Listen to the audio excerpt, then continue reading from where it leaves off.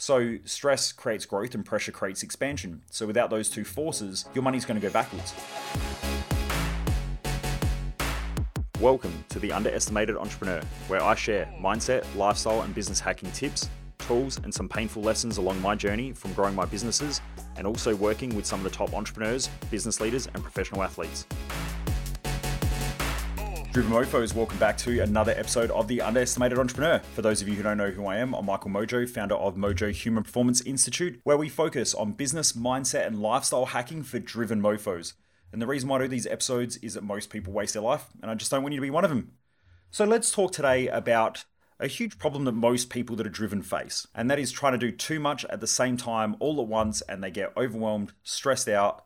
Anxiety is a byproduct of that. I've had many debates with people who work in the mental health industry around what triggers anxiety, but it's normally time pressure. And when you've worked with a lot of people who have anxiety, you'll find that there is consistent time pressures that they place upon themselves, either for achievement or for getting somewhere or for getting out of something or maybe for getting away from something.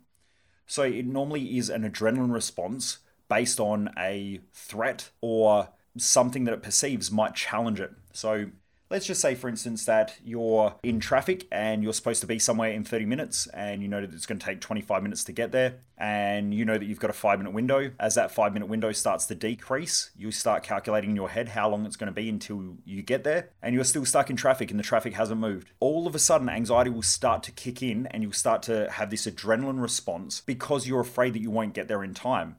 Now, for a lot of people that I've worked with, if they're putting a lot of pressure on themselves to achieve certain things by a certain time frame or at a certain level or a stage in their life, I've worked with people who are classified as having social anxiety, and I end up finding out they keep being dragged into social situations that conflict against their values, and they want to get out of those social situations because they don't want to be there. That will normally trigger social anxiety. Now, this is something that I don't think most people have even figured out in the mental health space, but it's normally driven, anxiety is normally driven from a time pressure, and it's an adrenaline response. They'll have a massive increase of adrenaline or a large amount of increase of adrenaline, which then, might give them that heart palpitation or might make them feel like they've got a rush to do something, but it's just an adrenaline response. So there are a lot of people out there who are probably listening to this who feel anxious all the time or feel like they have to achieve stuff and they run around all chaotic or like a fucking idiot trying to get everything done all the time. I used to be like that. I would load myself up with 20 things that I needed to do every day, these unrealistic expectations, and then I would start working towards something. Then I would get overwhelmed. Then when I was overwhelmed, I would try and avoid doing those things because I was overwhelmed. Then I would think I need to go and sit and watch TV, or I need to relax somewhere because I was overwhelmed. Then things wouldn't get done. Then I'd get more overwhelmed. Then I'd get more stressed. Then I'd rush things. And so I had this consistent pressure on me over and over and over again to try to rush to get things done. Very rarely was I in the moment. Very rarely did I just sit and appreciate things in life, because I was always like, I've got to achieve more, I've got to get more done, I've got to rush to get this, I've got to rush to get here. I would leave things to the last minute, or I'd leave things, to be somewhere late. And so because of that, I was just consistently rushing everywhere all the time, and I didn't realize it was based on the unrealistic expectations that I kept creating for myself, also based on fantasies that I wanted to achieve. Now, when I say fantasies, a fantasy is essentially something with an upside without a downside. So I hear it almost every day where someone comes along to me and they say, Michael, I want financial freedom. Now, that in itself, in most cases, is a fantasy or a delusion, because everyone that I know who's achieving something, who is mission driven, who's trying to get somewhere in life or achieve something in life, will never really get financial freedom, because when they get to somewhere where they make enough money, they'll normally reinvest that money and back into another growth project, or they'll start something new, or they'll do something else. And so just like anything in life, anything that doesn't grow dies. And so if you want your finances to keep growing, then you need to have pressure and you need to have stress. So stress creates growth and pressure creates expansion. So without those two forces, your money's going to go backwards. And this is why cross lotto winners, when they win, they normally end up losing all their money, because it removes all their stress, it removes all their pressure, and they start doing dumb shit. They haven't really grown it naturally and organically like most people, so they haven't had to learn better work ethics, better productivity, a better mindset, stress management, and all those things that it normally takes in order to achieve some sort of high-level financial outcome. So eventually, people who have fantasies end up just stressed out, burnt out, wanting holidays all the time. And that's the majority of our society. When I watch people and they say, I wish I had a 4-day work week, or, I want more holidays, or all these sort of things that most people want, it's normally fantasy driven. And it's fantasy driven because you get paid on productivity. Well, you get paid on the value that you produce. So if someone else is going to produce 7 days worth of work and you're going to produce 4 days worth of work, that 7-day person is more valuable. And so our society tends to reward things that consistently produce value. Now, that's not always the case. There's always exceptions to the rules. But in most cases, those who produce more value are more valuable in a society. And so most people want more holidays. They want to be paid more to do less. This all is counterintuitive to what nature naturally rewards. And so when we're fantasy driven, we think that if we can just make more money, then life's going to be easier. I hear other people who say things like, Michael, I just wish I was happy. Well, that's great, right? So you wish you were more happy. What does happiness look like? Have you ever thought about that? Well, I wish life was easy and I didn't have all this stress and pressure and I wish I didn't have to work all the time. Okay, what would you do if you weren't working? Oh, I don't know. I'd probably, go on holidays or, travel the world. Okay, excellent. When you travel the world, what happens to your cash? Oh, well, I end up going backwards. Okay, cool. So you're going to work hard in order to lose all your money. Oh, fuck, I never thought about that. And so when you start to break these things down, these goals that most people have, they're normally fantasy driven. And because they're fantasy driven, they normally aren't well-planned goals. When they're well-planned goals, they're well thought out. Most people don't have well thought out goals and they're not well planned, so therefore they have anxiety, stress. When I say stress, I'm talking distress, not eustress, which I've spoken about on other episodes. That eustress is essentially good stress, which helps someone to grow. It's normally distress. So when I meet someone and they're consistently stressed, they consistently have pressure and they consistently have anxieties, I automatically know in the majority of cases, they'll be fantasy driven. They'll have a bunch of delusions around how life should be. They will think that they're going to get to some place in the future where everything's going to be better. And that's never the case because normally as you grow, pressure and stress and problems grow. And so you just get better at handling that stuff. There's way more problems than what I used to have, especially in business, but I'm just way better at handling it. So I don't really get too stressed out or too burnt out like I used to. My point is though, that if you're listening to this and you think one day everything's going to be better in the future, it's already a fantasy because nothing really gets better unless you get better mentally. It's the mental growth that makes life get better. It's not the achievement of the thing itself. Now, if you're rushing to get somewhere, like if you're rushing to make more money so that then you can be financially independent and you don't have money stress, then all that's going to happen is you're going to compound that stress, create anxieties, create a whole bunch of undue stress or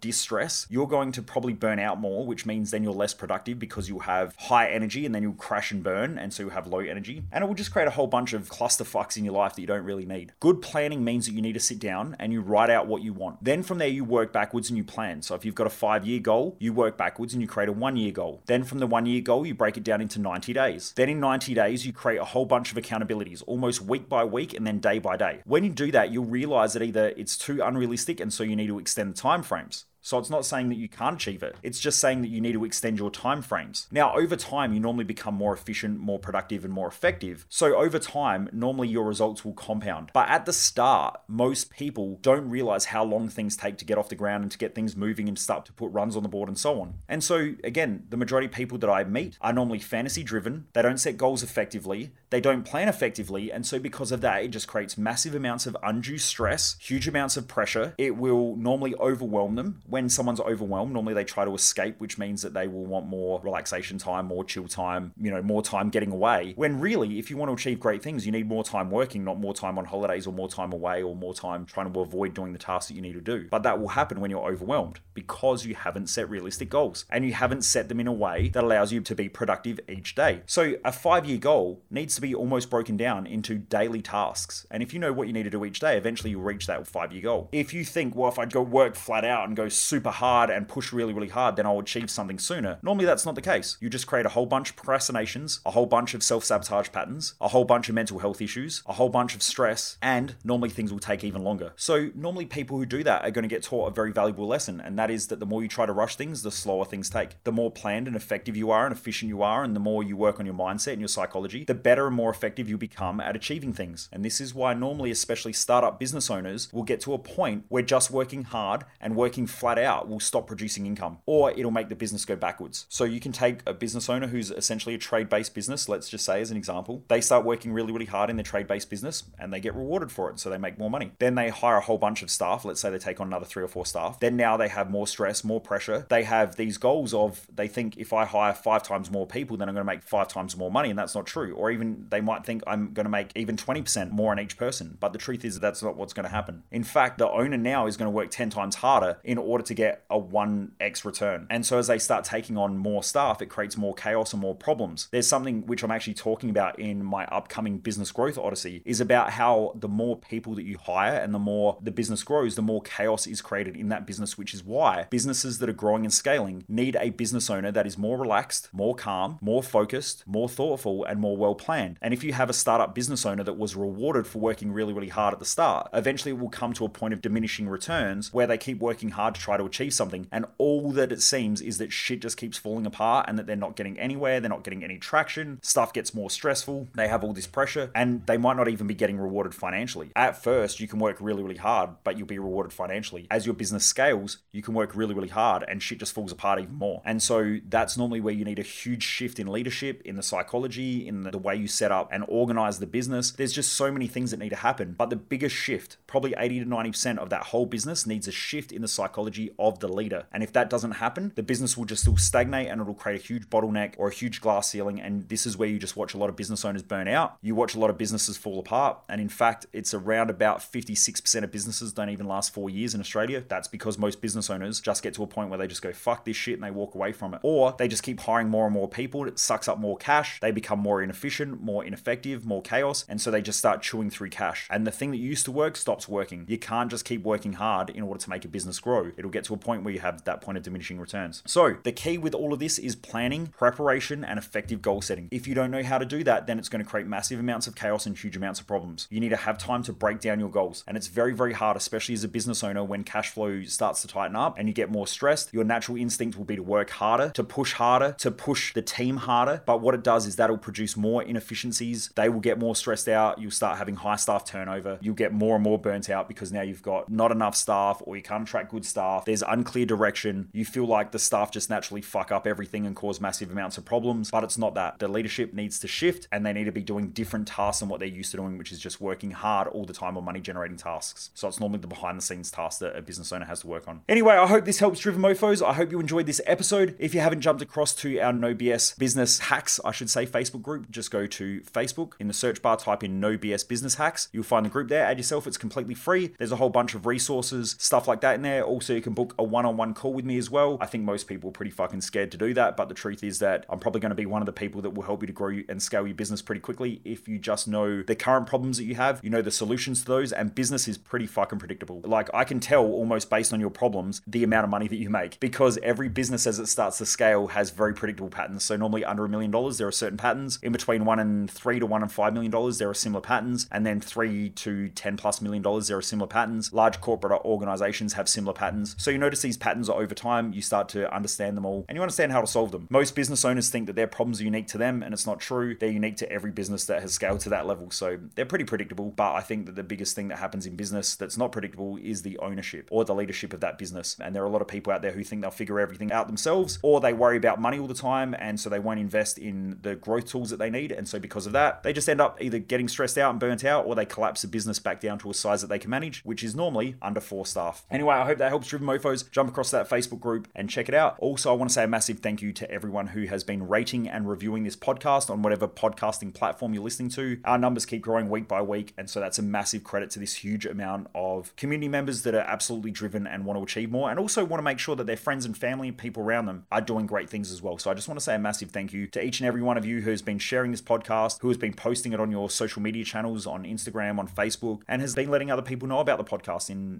their normal daily conversations. Thank you very much to each and every one of you. Anyway, take care, Driven Mofos. Have a great day, and I look forward to you joining me back here once again for another episode of The Underestimated Entrepreneur.